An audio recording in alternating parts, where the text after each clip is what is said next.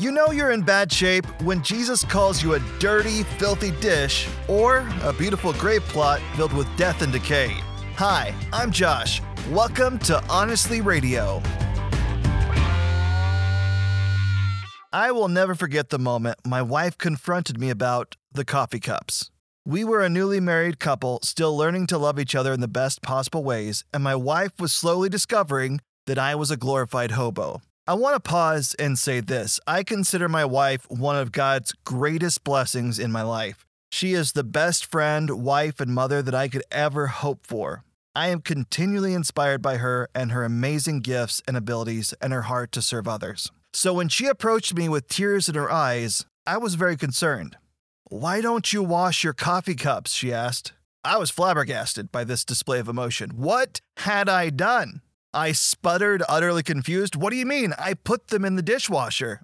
"Look inside the cup," she said, showing me a coffee cup that was perfectly clean on the outside, but once I actually looked inside, saw that it had nasty coffee rings and stains. Still confused, I said, I've never seen this before. I promise. They're always clean when I use them." She told me, "I know, because I go back and clean them. I spend all this extra time scrubbing because I feel like you don't care." Ah, young newlywed love. We learned some valuable lessons that day. My wife learned how clueless I truly am about cleaning, and that anything left undone was not done with any emotional intent, but rather because, as I said, I'm a glorified hobo, and have to be told how to do basic things that may seem very obvious to her. And I learned that you have to wash out your coffee cup when you're done, and occasionally scrub the inside before putting it in the dishwasher. To this day, it's not a natural thought in my head to scrub bowls and coffee cups, but I do it because I remember that it's important to her, and I want her to know that I love her in the big ways, the small ways, and the not having gross dishes ways.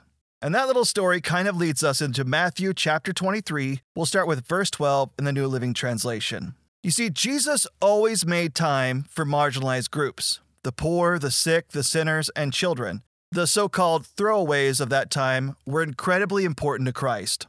One of the things that would truly make Jesus upset were pompous religious leaders who didn't care about God or others, but instead were only trying to bring glory and attention to themselves. Christ couldn't stand it. Jesus said it like this in Matthew chapter 23, beginning with verse 12. "But those who exalt themselves will be humbled, and those who humble themselves will be exalted. What sorrow awaits you, teachers of religious law, and you Pharisees, hypocrites!" Come on, Jesus, tell us how you really feel. What Jesus is so upset by is that the church leaders were looking to draw all the attention away from God and attract it to themselves. They were trying to create an alternate path to righteousness that they could control and be made powerful through it. They hated Jesus because he was threatening to topple this ridiculous house of cards meant to trip other people up and create obstacles to God that required people who wanted to reach God to first go through them. Jesus did not hold back when he criticized them. Jesus says, "For you are so careful to clean the outside of the cup and the dish, but inside you are filthy, full of greed and self-indulgence. You blind Pharisee. First wash the inside of the cup and the dish, and then the outside will become clean too. Outwardly, you look like righteous people, but inwardly, your hearts are filled with hypocrisy and lawlessness. What sorrow awaits you, teachers of religious law, you Pharisees, hypocrites! For you are like whitewashed tombs, beautiful on the outside, but filled on the inside with dead people's bones and all sorts of impurity. Outwardly, you look like righteous people, but inwardly, your hearts are filled with hypocrisy and lawlessness." The question I want to ask you today is, what does your life really look like? If we just didn't look at the outside, but we took a moment to peek behind the curtain and look at the inside. Are you playing pretend Christian?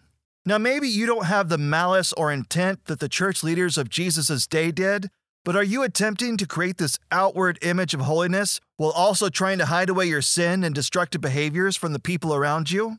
It's time to wash the dishes. Maybe it's just now your eyes are opening up like mine were. The inside of the cup is dirty.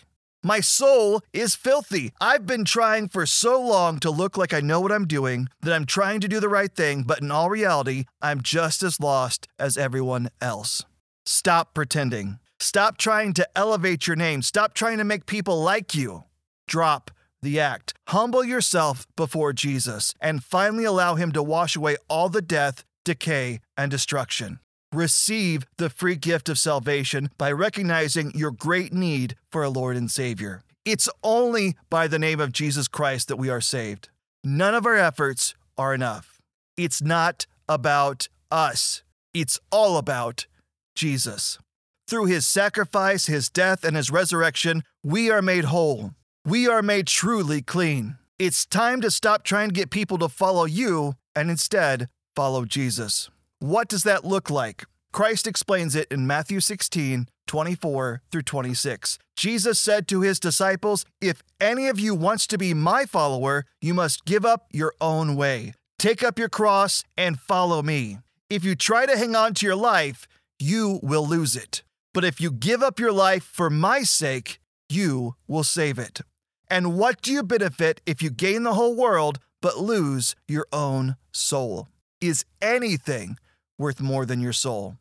It's time to decide which is more important to you, your way or Christ's way. Let go today of your old ways. Follow Jesus. It's not about what happens here and now, it's what happens for all eternity.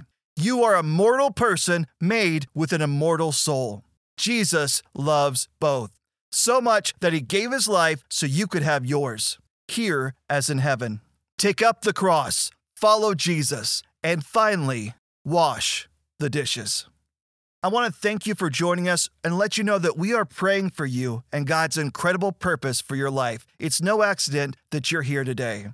It's an honor to have you join us. We want to encourage you to follow us on iTunes, Apple Podcast, Spotify, Google Podcast, Samsung Podcast, iHeartRadio. You can find the whole list at honestlyradio.com. We're also on Facebook, Instagram, TikTok, and YouTube if you want to follow us there as well. Thank you for helping us share God's word and teaching. I want to encourage you to connect with God in prayer, in your Bible daily, and through the local church. This has been my daily reminder on Honestly Radio. Remember, live honestly, be blessed. We'll see you next time.